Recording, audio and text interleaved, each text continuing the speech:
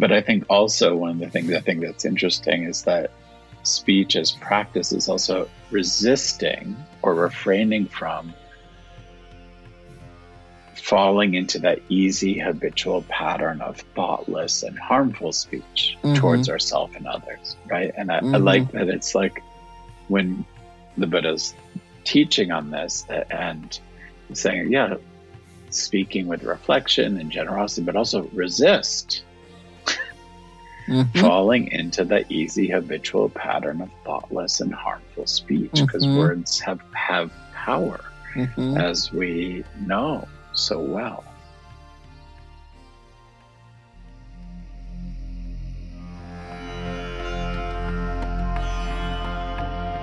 Welcome to the Metta Hour with Sharon Salzberg, where Buddhist wisdom meets everyday life. This podcast is brought to you by the Be Here Now Network and features interviews with the top leaders, teachers, and thinkers of the mindfulness movement and beyond. For more information, visit BeHereNowNetwork.com/Sharon.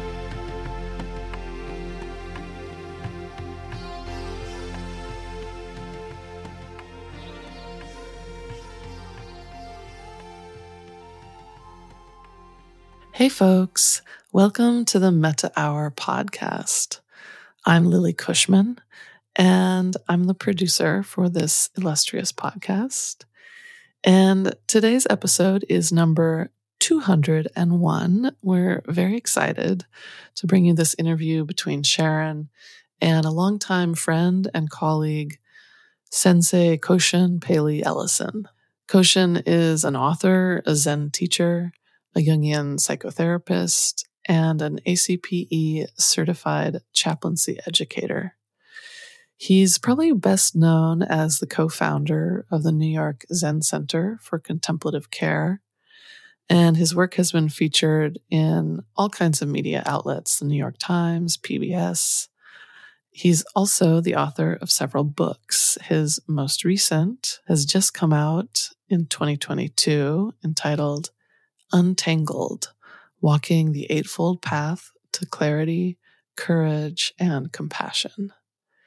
So the conversation today is a really personal one, and it's a lot centered around the Eightfold Path and what inspired Koshin to devote a whole book to this subject, and really looking at the ways that we can reframe practice in these different aspects of our lives. So not just our formal practice when we're on the cushion or doing walking meditation, but the practice of right effort or the practice of right speech. And some of the other pieces of this conversation are looking at loneliness, looking at shame, looking at how we can heal toxic masculinity and redefine the masculine. So, as always, enjoy listening, and here we go.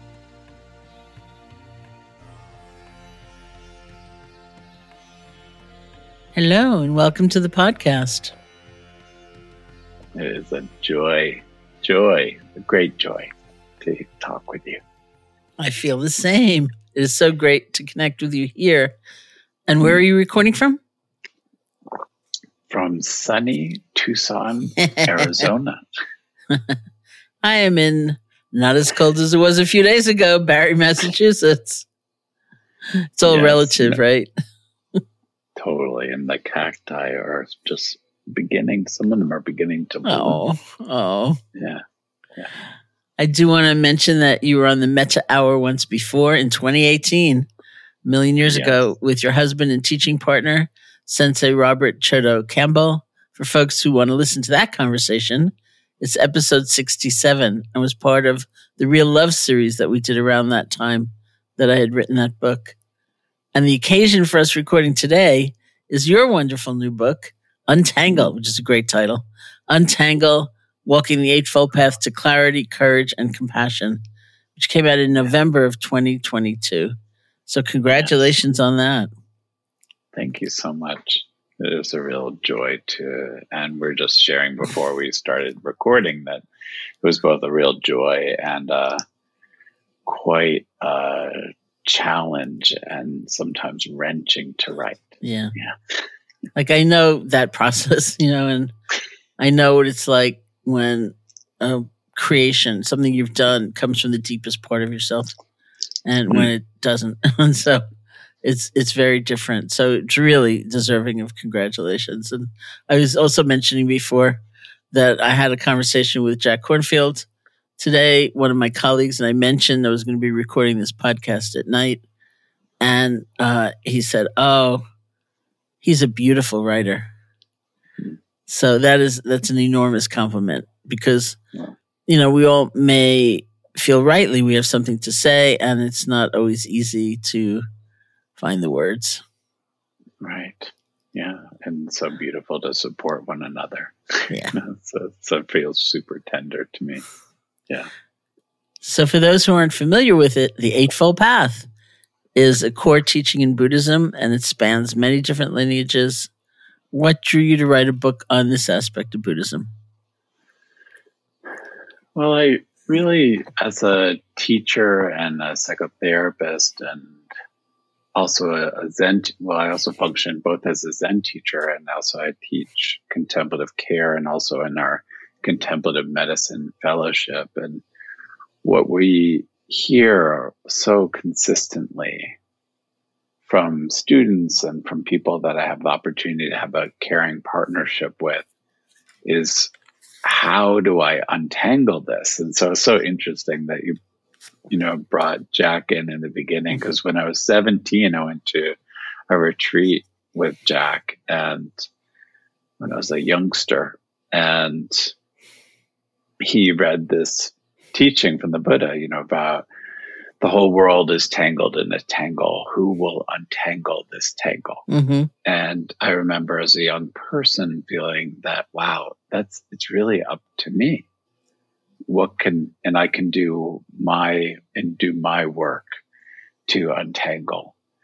And so that teaching has been really underneath so much of my own understanding of the path itself, which is to me equal parts ethics and responsibility and wholeheartedness.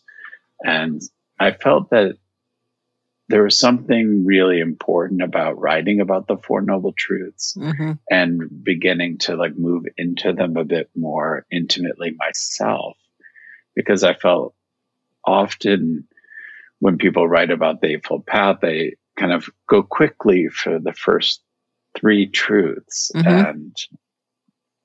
And I felt I wanted to really actually slow down and learn more about the aspects of the first noble truth, of the practice of suffering and the reality of suffering in all its many forms, and really looking at, how that works in our own bodies and our feelings and our thoughts, and then moving into the second noble truth, the causes of it, of this tangle, which is, often classically understood as the poisons, but I thought of them as the giants, these great beings that of these mythical kind of quality that all cultures have. Mm-hmm.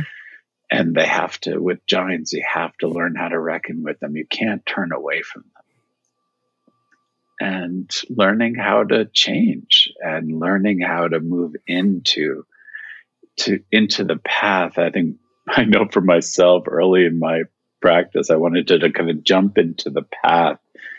And now I feel like what I've learned is that's a beautiful aspiration. And part of the jumping has to be jumping into our own suffering, mm-hmm. and how we cause that suffering and that responsibility. And I learned so much reading and writing this book, mm-hmm. reading to prepare for it and writing it.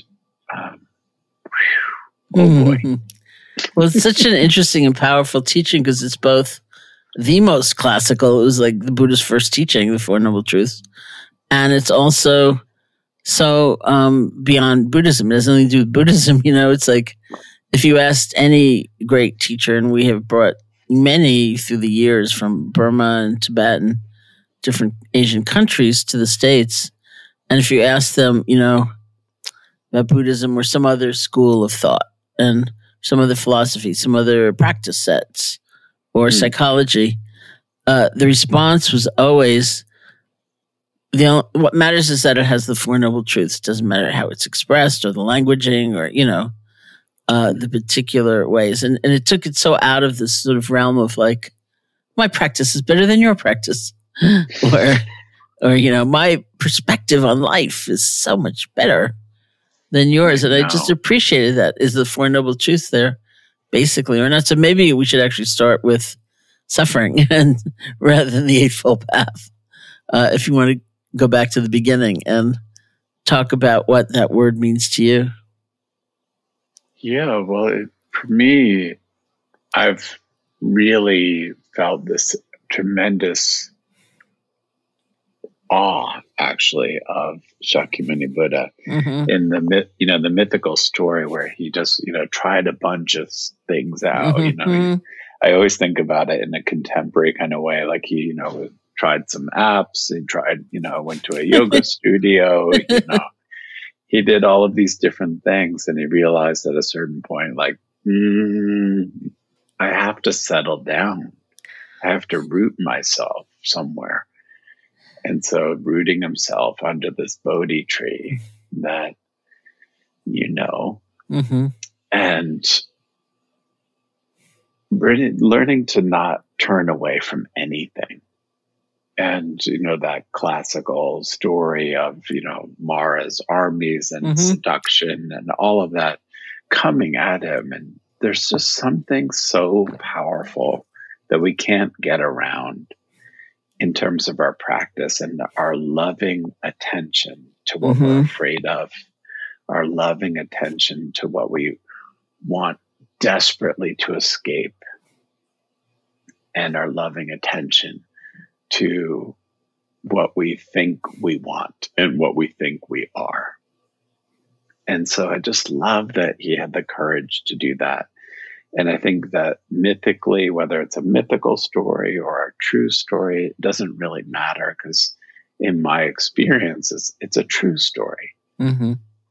And it's just, there is something very powerful when we learn how to touch the earth and say, that the house builder is finally seeing, oh yes, it's me. Oh dear. My goodness, like I'm the, I think of my, my grandmother, Mimi Schwartz, like she would say, it's my surus, it's my surus, it's like my suffering. And I think that there's something so important about that, and not to, lacerate ourselves with that, but just to say yes. And I think that having good spiritual friends is essential for doing that, because then we can remind each other, yes, we can do this. It's possible. And to realize that and for me, there's like these parts of it that I wanted to really move into in the writing, was to like how the over-identifying with our bodies, the over-identifying with our feelings, the over-identifying with our thoughts in particular, how those are really cause more of the tangle. I really have experienced those things so much in myself, from, experiencing intense forms of abuse and attack, and also, throughout my life, believing that what I feel is true and believing what I think is true. Like, these are just like the human condition, right? And not particular to me, but I think we have to enter the stream through our own experience.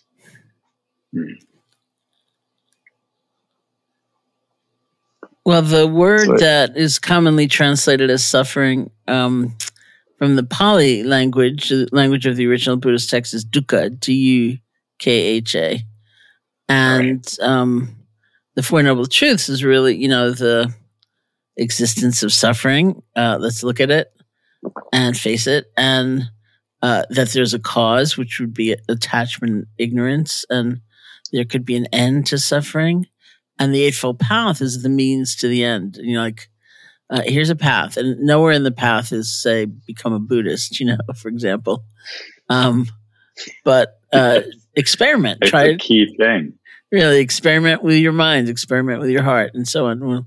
We'll get to that in a bit. So, more contemporary translations of the word dukkha, things like stress, and some wonderful translators use the word stress. I'm, partly because I started my practice so long ago with very old-fashioned texts and so on.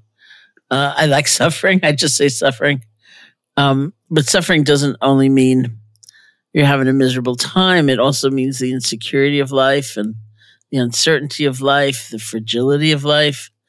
And even there's some element of the conditioned nature of life that is a very subtle form of suffering. It's also a form of liberation, but as a form of suffering, it's basically like one example would be, let's say you want dinner.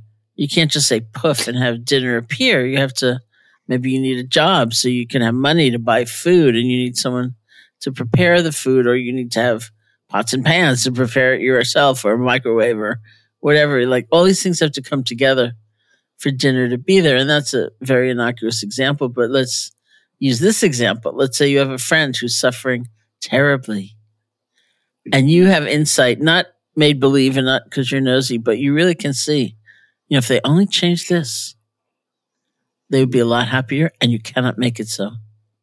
No. We can't insist. We can't demand. It's the kind of poignancy, right?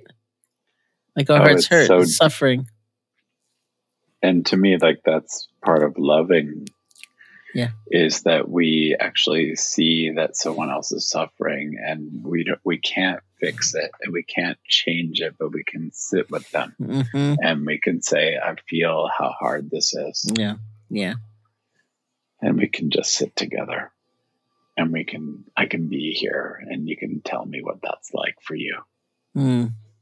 It's such a generous thing.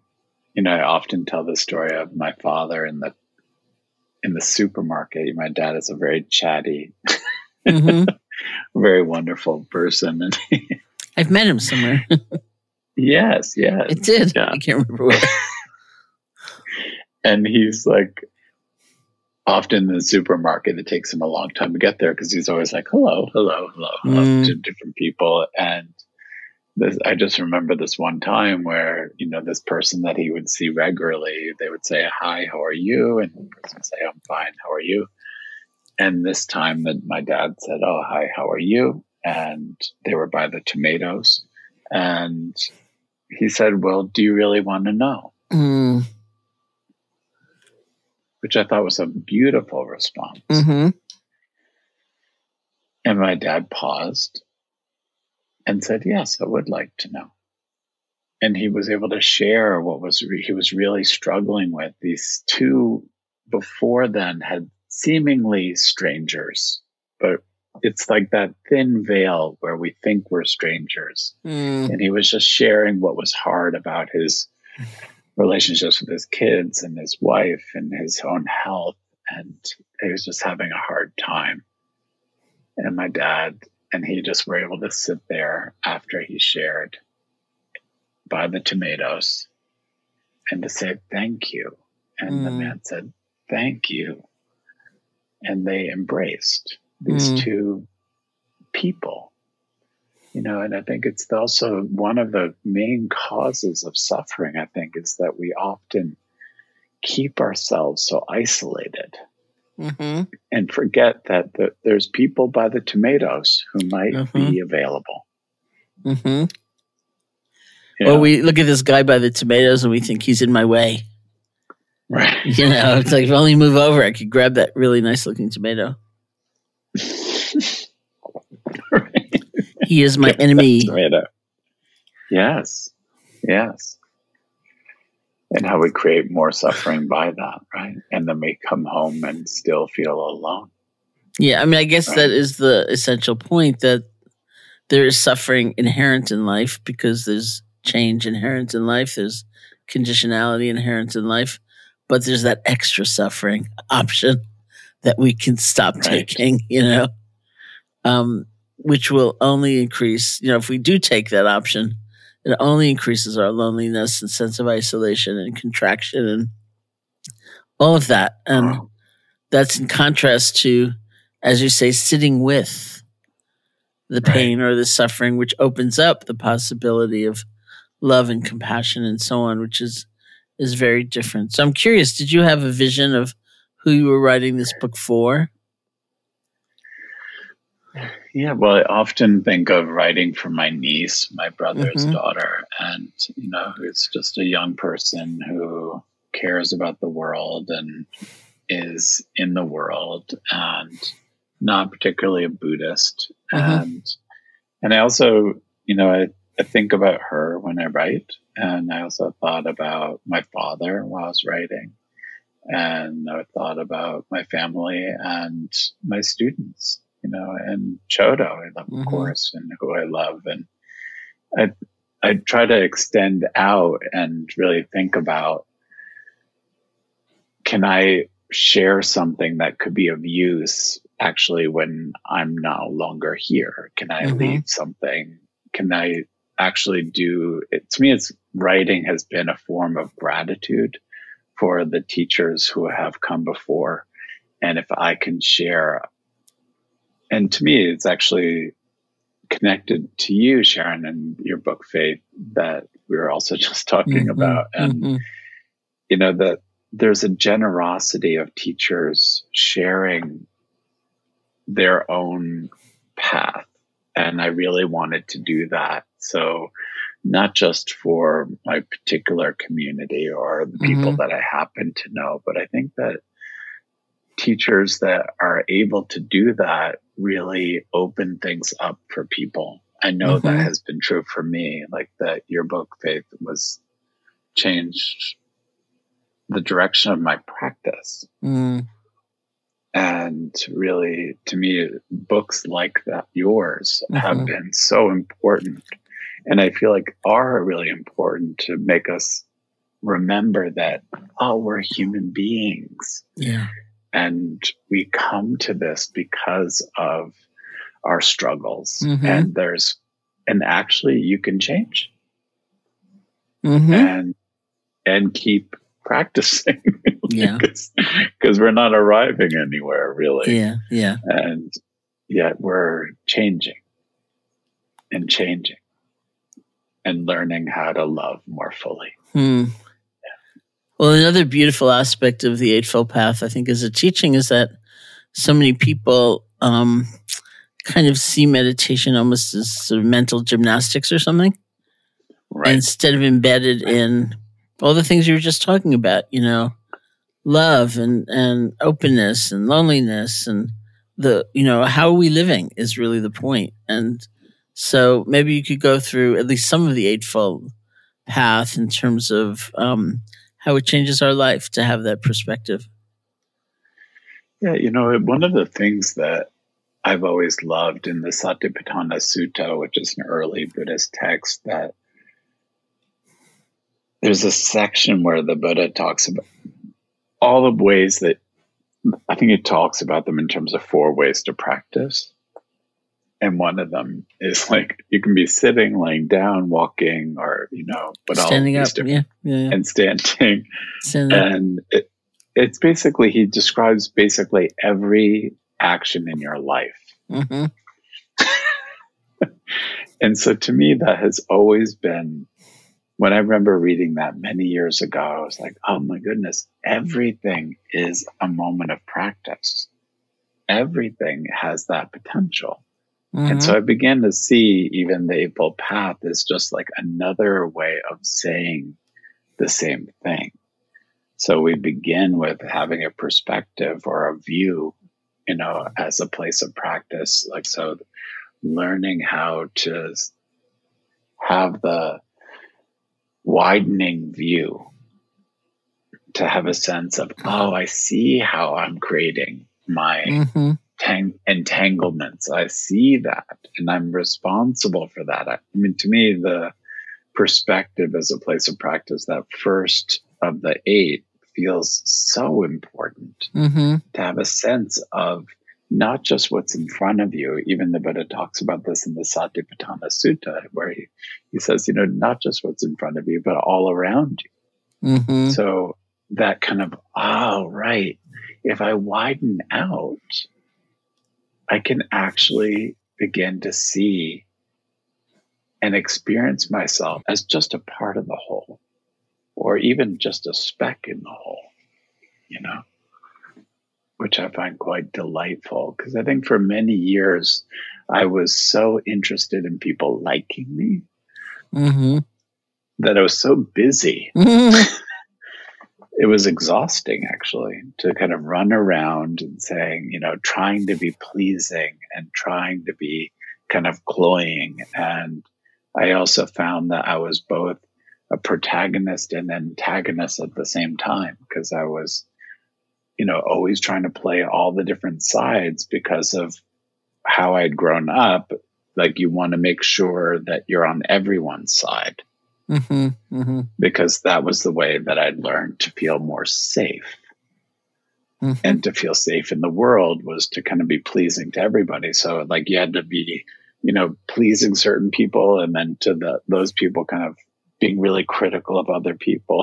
It was just, I really saw how, in particular, my first teacher, John Daido-Luri, mm-hmm. was a wonderful man, and, complex like we all are.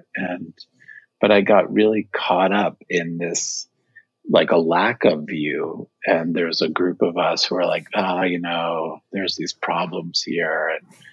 And we all decided just to leave. And we're just like, this place sucks, And without really making the effort to have a direct communication, without really taking responsibility, without really having right view. And so it was really powerful it was through writing this that I really began to see my own experience of learning about, through that very painful experience of leaving a spiritual community in a kind of really not thoughtful or kind or helpful way, and being kind of a jerk, and seeing that and just saying, yes, I'm responsible for that.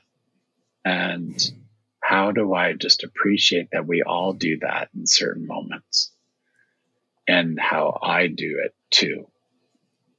And so it's super important to just be able to relax into that. And relax into, and to me now, I still have this practice where I have a picture of him and bow to him and say, I'm sorry. And I appreciate you. Thank you so much, and it's quite beautiful. Yeah, and so to me, it's about how do we learn how to move into these different practices like perspective or right view, right? And how I found that the more I began to really think about it and feel into it, the depths of it are so mysterious and unfolding. And the willingness to be rather foolish and to realize, like, wow, we can really miss the boat sometimes is so important. And so not to protect ourselves from our own foolishness, but to be like, as I talk about also, that, to move from shame about it to just feeling embarrassed about it. It's like, that's so embarrassing. That's a great distinction. I like that. And it's very healthy and wonderful. It's like, it was so embarrassing how I did that. And I feel like that's so important, to actually be embarrassed sometimes, because it's just, we do crazy things sometimes, and important to realize, like, oh, I forgot to be kind. I forgot to be simple. I forgot to ground myself. Whew. So that one, really hits home for me. Yeah.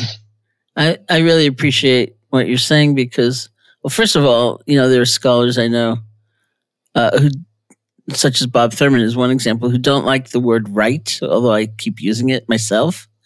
Right action, right livelihood, right speech, right view, as you did, recently, like a few moments ago. And, and I never had a problem with it because I actually believe there is right and wrong.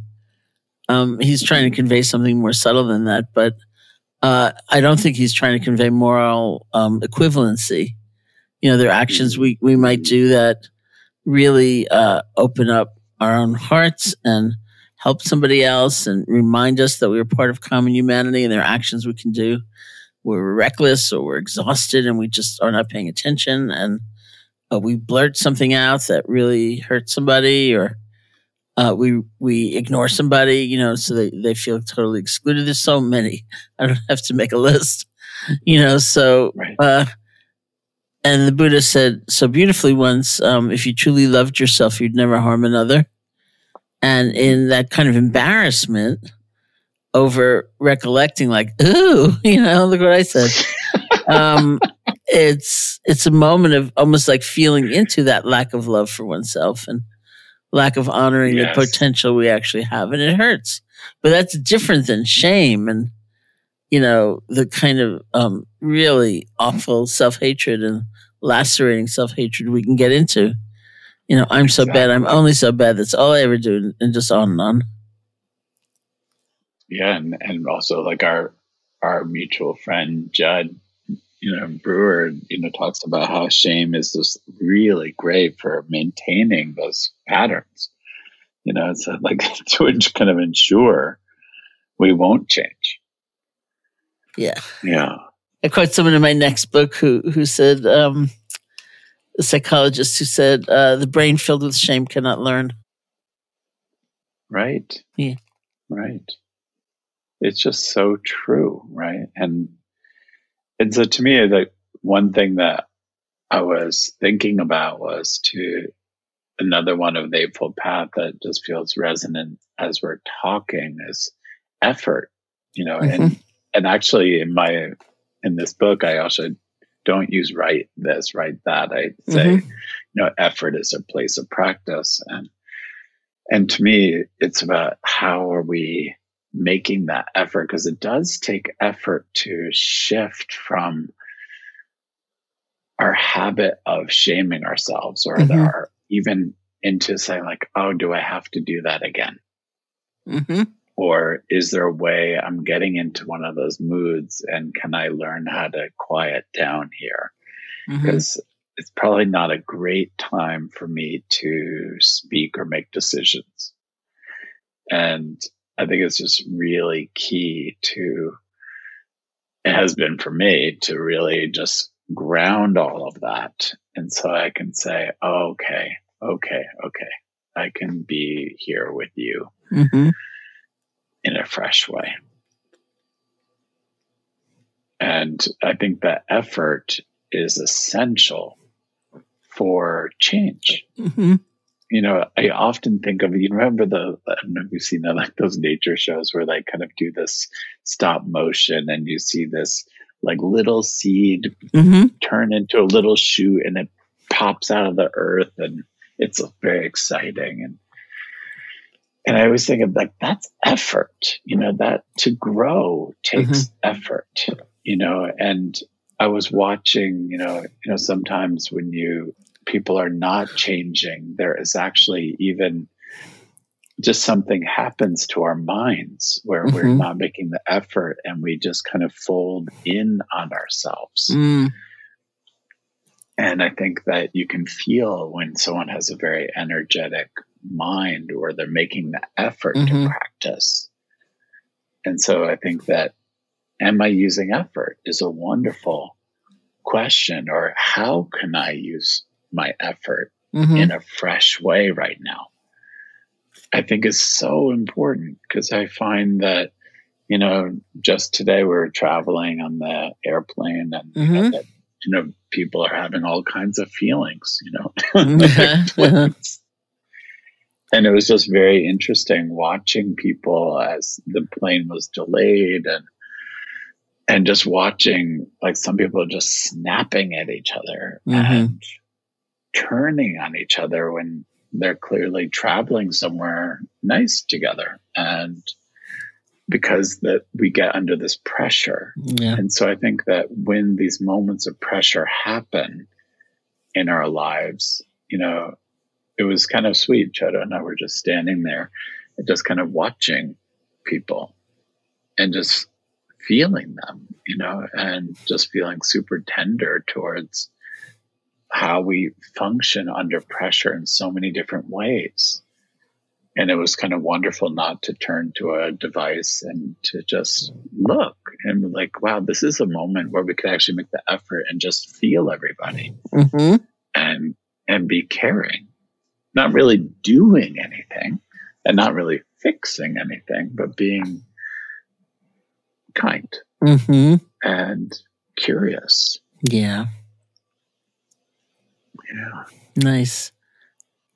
Well, it's also interesting to me that there's such a emphasis, say, on speech, right speech, dare I say, I mean, I do it not because I think it's wrong to do something else, but because, like I said about suffering, I'm so old, old-fashioned, that I'm used to these very old-fashioned translations, so they are comfortable for me. Like to see that, when you said people are not necessarily turning on one another in the airport, or maybe they are, and how powerful our speech actually is and how it has such an impact on our own hearts and on one another. Truly, and really, and I think as the teaching, as I understand it, means that it's speaking with reflection and generosity. But I think also one of the things I think that's interesting is that speech as practice is also resisting or refraining from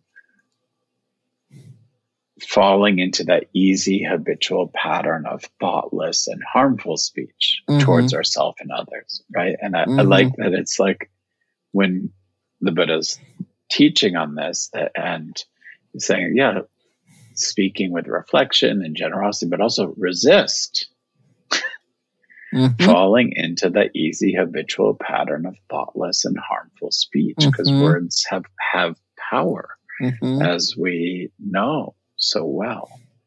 And how are we using them when we talk to others as well as ourselves? Like, how are we talking in the bathroom mirror? How are we talking when we see things in the world and where with mass shootings and terrible things happening, or political divides and the polarity that we're currently in, but which, is some people say, oh, it's these times, but that's not really these times.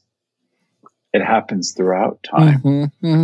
I think when collectively we fall into these easy habitual patterns of thoughtless or harmful speech. I think it's just, I don't think there's anything particularly contemporary happening, except we're having our contemporary experience of it. And to me, it's how do I really learn how to make that effort in my speech? And I just love that kind of what you were saying about there are things that are right and wrong, and there are things that are harmful and beneficial. And how do we make that effort to, sometimes one of my students reminded me, we were in a meeting together and he was just describing so beautifully about just saying to himself, just shut up. to himself, because he was just found like these stories, proliferating in his mind, and almost the urge to say them, and they weren't helpful. They were just habitual. And so, like, if we can have a sense of humor and be like, shut up, it's like, or like, let's shut that down right now. We don't need that right now. It's not so. I just thought it was so funny and fresh, to that sometimes we can just focus on that, resistance towards the fall. Well, actually, I'm going to segue over. I'm going to come back to my plan for, unfolding this interview, but I want to segue over, since we're talking about speech, to the work you do with physicians. Because I've just recently, had friends describing what we might call terrible bedside manner, like physicians saying something to them that terrified them. And, and just when one is ill anyway, just the kind of delicacy, the vulnerability you feel. And then you're in a relationship with this person. Maybe you never even met them before, if it's a hospital. And so do you talk about right speech, so to speak, when you... we do. Yeah. Uh-huh. Yeah. So it's so amazing.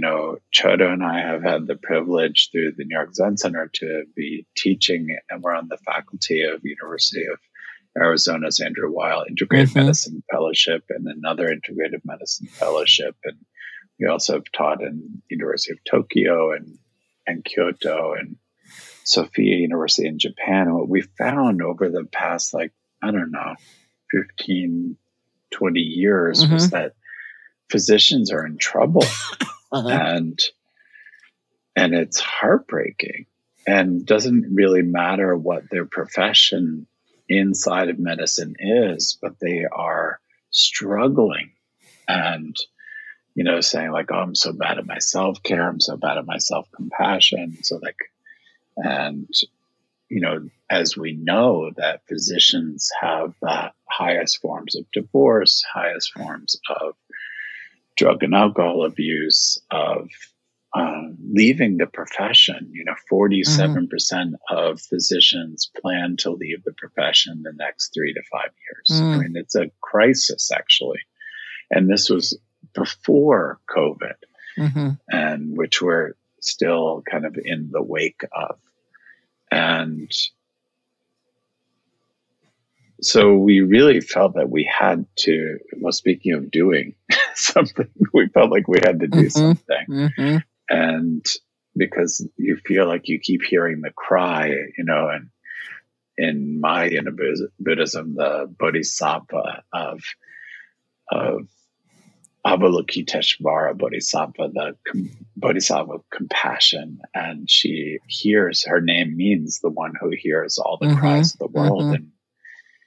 And we kept hearing it, and it began to feel like negligence not to do something more significant. And so we created this contemplative medicine fellowship for physicians and nurse practitioners and physician assistants 2 years ago. We launched it. We're in our second cohort, and we have some amazing faculty like you. True. And it's been very powerful. And we actually use the arc of the Four Noble Truths as the curriculum. And so really beginning first and staying a while in suffering, and really letting them, and building Sangha. And which I think, in some ways we're focusing on this particular group of clinicians, but it's really, maybe we could say it's for everybody. It's, how do we form Sangha and a true sense of fellowship together, and actually a space where we can contemplate what medicine actually is, and what is the medicine we actually need. And so it's been so amazing to see this group, these cohorts coming through and really learning how to turn towards each other and to turn towards themselves. And we focus not only on the Four Noble Truths and the Eightfold Path, but also looking each month in the curriculum of what's happening inside of you. How are your interpersonal relationships? How are these aspects working? And how is that also in your clinical work? And so those 3 prongs, because in medical school, and actually we could even say in school itself, we're not really taught interpersonal and intrapersonal skills. And so, or even that it's important to focus on them. in a very intentional way. So it's been exquisite and feels like one of the deepest privileges I've ever had is to accompany and be a partner with these incredible clinicians. Wow, how lovely. Yeah. Yeah. It's rather mind-blowing to me. It feels like the first thing that I've done that feels like a direct food program. Wow. Like we're like cooking, nourishing food. Yeah. And like, here is some food and let's eat it together and talk about it. Wow, nice. Yeah. So going back to your book for a moment, one of the themes from the book and your teaching in general is toxic masculinity. And maybe the place to start is how you're defining the term and how it's become important for you to teach on. Well, I think that masculinity itself is complex and challenging. And I think things, when we don't refrain from and take reflection on, things tend to become stagnant and toxic in general. And it's kind of like stagnant water, right? And tends to breed a lot of mosquitoes.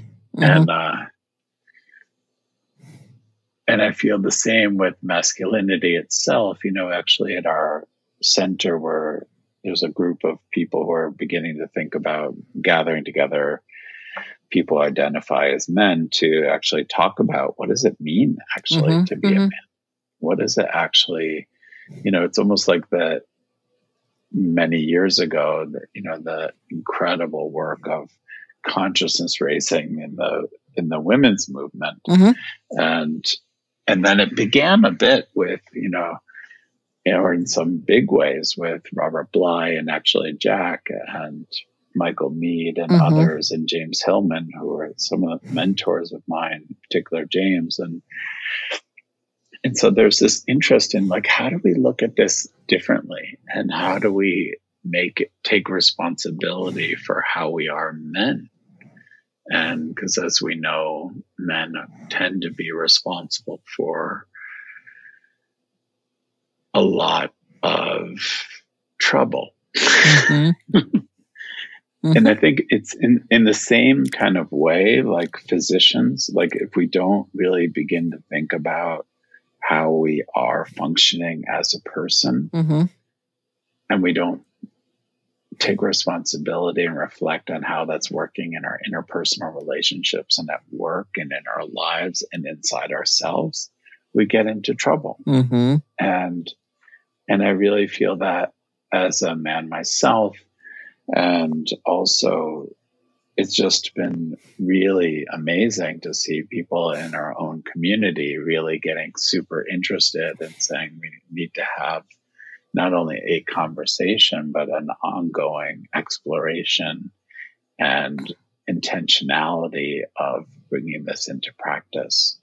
It's, like very much like our BIPOC affinity groups and we have a kind of a Jewish Buddhist kind of group at our place, and that there's something beautiful about affinity groups that to say like, oh, there is something about this and that we need to have a space to talk about. Because I know certainly in my own experience, and I write a lot about my own experience of learning what it means to be in this particular body of a man. And it has not been easy. And in particular, being a Jewish man, in particular, being a queer Jewish man, and now being a monk, like there are really powerful layers and layers and layers. And, I was also just, everywhere we go, people are responding to us differently because of how people perceive our gender. And it doesn't actually matter our opinion about it. And that's why I think it's just wonderful to realize that suffering is universal, and we can actually begin to focus on where can we pay attention? Where can I do a little bit of work? Or as, I was just reminded by a friend, Paul Haller, and he reminded me of this beautiful quote from Suzuki Roshi that he heard him say. He said, I'm trying to love you all. And sometimes it's very hard. Oh, go Roshi. I just thought it was so beautiful. It's beautiful.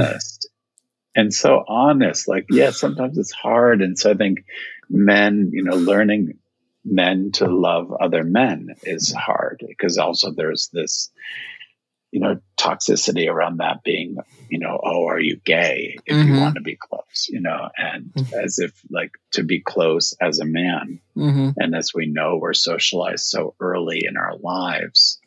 And this is, of course, true for all the different genders. People identify as non-binary, and we live in this kind of amazing moment in many ways of really beginning to expand our understanding of what gender even is.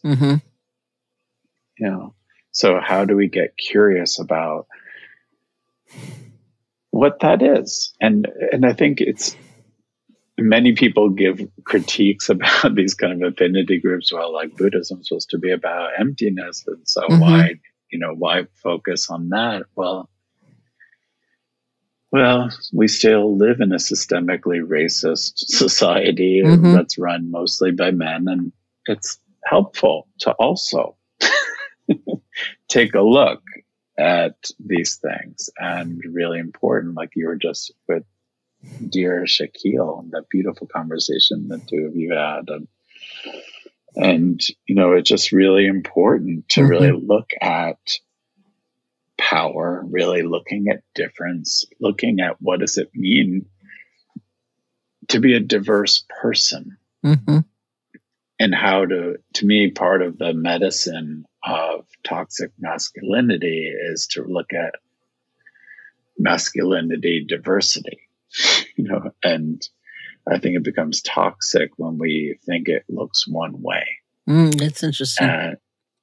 And so I think that, I've been very moved by Shaquille's work in general, and just like the sense of deep diversity as men. And deep diversity, wouldn't it be great if we all reflected on the deep diversity of our gender, not to only do that, but I think it needs its due and focus until we allow something fresh to come from it. And to me, that always is like a groundswell, because if I, even in writing this book, is really like, wow, like I'm surprising myself. And to me, like that is the part of the path that is the most important. That to really realize that, wow, I think I know something. And it just reminds me of that story that I love so much about, Mara was like sitting on the side of the road with his attendant, and, the attendant gets all worked up because they see someone coming down the road, and like, Mara, they're going to wake up. And Mara's like, don't worry, just watch. And so they watch the person, have an aha moment. And then the next moment they go, now I know. And so the moment they're like, now I know, they're kind of lost again. So Mara's like, oh, see, they're back with us. All is well. And I think that's the same way for being a man or being whatever gender we are. We can even get caught in some idea of it. And to me, the beauty of practice is not to have an idea of it, but to have a lived experience of it. And again, what is helpful, what is generous, and how do we refrain from indulging the pattern? Yeah. That's so great, because I think the analysis is really of the many strands that make up this incredibly lonely culture, cultures. It's not just one. And which is something that really needs to be investigated, and hopefully having a sense of renewed connection that is much bigger than what we've kind of whittled it down to, which is like nobody, not even ourselves. And to begin to expand that and include more and more elements of ourselves and more elements of life, and till we are much more fully connected. And so I know you teach a lot about loneliness and what we can do to navigate it in our relationship with ourselves and others. And so I don't know if there's anything you would like to add. Well, there's something very striking. So we're in a moment, we're recording this in February of 2023, where there's a very popular show at the moment called The Last of Us that came out, and people were like, oh my God, you have to see this episode. And where it's this, story about this pandemic and people are turned into zombies. But for some reason, like the third episode, people are talking about like, wow, it blew my mind. And I can't believe that this was so moving. And Chodo and I watched it just to like have an experience. Mm-hmm. What is everyone talking about? And it was just so interesting because it was a story, a very beautiful, simple story in a way, of these two people falling in love, these two men learning to fall in love and learning to actually have this very ordinary and wonderful love together. And they grow old together, and there's all these time jumps, and you see them over, I think, 20 years or something. And it was very sweet, but there was something very poignant to me about people's response to it. And like, I couldn't believe it. I couldn't even believe like that's possible. And that spoke to me about loneliness. Mm-hmm. That like, wow, that there's something in our culture that is, again, the pandemic of loneliness was very alive and well before COVID. Mm-hmm. And now we are again in the wake of that pandemic, and that there's still like this, to even see two people really caring for one another and seeing each other's eccentricities and being loving and learning how to love their eccentricities. And the amazement of that, to me, just made me very sorrowful. Like that we've forgotten in some way the depth of what's possible. Mm-hmm. To really connect, to really be caring, to really be loving. And so to me, like it's continuously go back to that teaching of the Shakyamuni Buddha, and where he, says like the whole of spiritual life is having good spiritual friends. And I think, what kind of spiritual friends? And can you really allow people to really know you and to sit with you? And when we get scared, that's okay. And how do we soften that? Yeah. Yeah. What's the medicine? And so I'm wondering if just before we finish, you'll give us some medicine. If you would lead us in a short meditation practice. Yeah. Happy to. Thank you so much, Sharon. So I wanted to share a meditation. That actually comes from the book that has been super important to me, and because one of the things that I realized in the writing process was that the armor that I had created and was so grateful that I had created, or my psyche or whatever created it to protect me as a child, had become a cage the size of my own body. And so this is a meditation to reflect on that and to how do we come out of it? Yeah. So just take a moment to rest your sit bones in your, however you're sitting, or maybe you're walking, but just feel your sit bones. Maybe even put your hands on your lower belly and allow your lower belly to be soft. Just below your belly button, even a teeny tiny bit. And allow your shoulders to be open even a bit more, even a millimeter more open. Just to allow a little bit more air.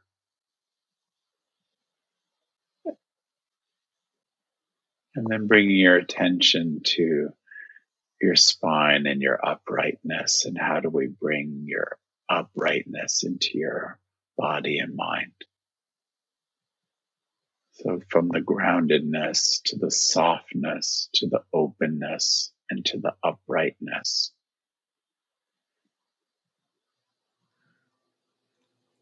Beautiful qualities to bring into the world of right now. And so this meditation I call opening the cage. And it's a practice to help you to, and help me to open up to the possibility of going a bit beyond our stories. Because in my experience before we can be free, we often need to be able to imagine ourselves free.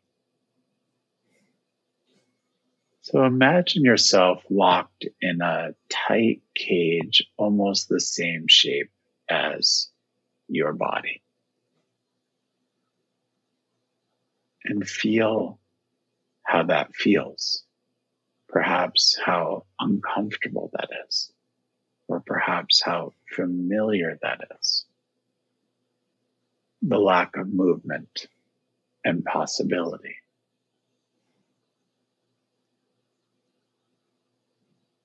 And imagine that the bars of this cage are made out of the stories that limit you. What stories are the bars in front of you made out of? For me, these are the stories I tell myself the most often. My greatest hits. Then imagine the stories that make up the side walls of your cage. What are the stories you're a little less aware of that actually squeeze you in? And let's just breathe into that. Just inhalation and exhalation. Noticing what your experience is.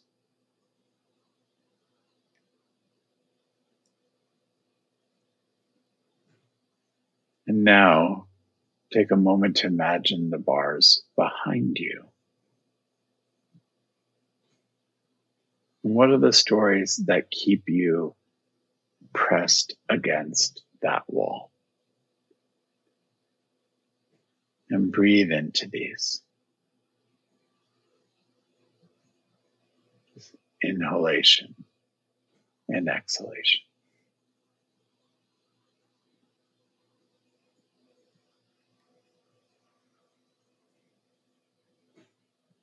Notice what you're experiencing. Pressed on every side. And now imagine that the cage is unlocked, as it actually has always been. What does that feel like in your body and mind? As you push the door open, what happens?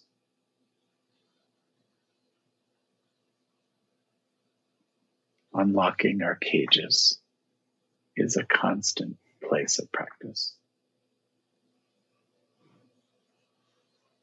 May this meditation be of benefit to all beings as we are untangling ourselves, and to remember that each person we see and imagine are also untangling something, unlocking their own cage, or maybe feeling locked in. Thank you. Thank you so much. It's been wonderful to catch up and hear all the truly great work you're doing. Thank you so much for joining me today, and a big thanks to all our listeners out there. Always a joy and a love to be with you, Sharon. Thank you, dear. Lots of love.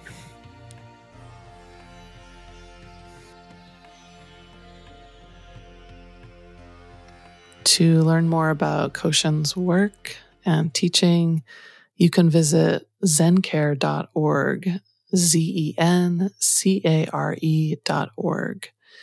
And also get yourself a copy of his new book, Untangled, Walking the Eightfold Path to Clarity, Courage, and Compassion, available wherever books are sold. This has been the Metta Hour podcast, brought to you by the Be Here Now Network. May you be safe, may you be happy, may you be healthy, and may you live with ease. Hey folks, thanks for listening. To learn more about Sharon and her ongoing teaching schedule, as well as online courses and a free guided meditation, check out her website at sharonsalzberg.com.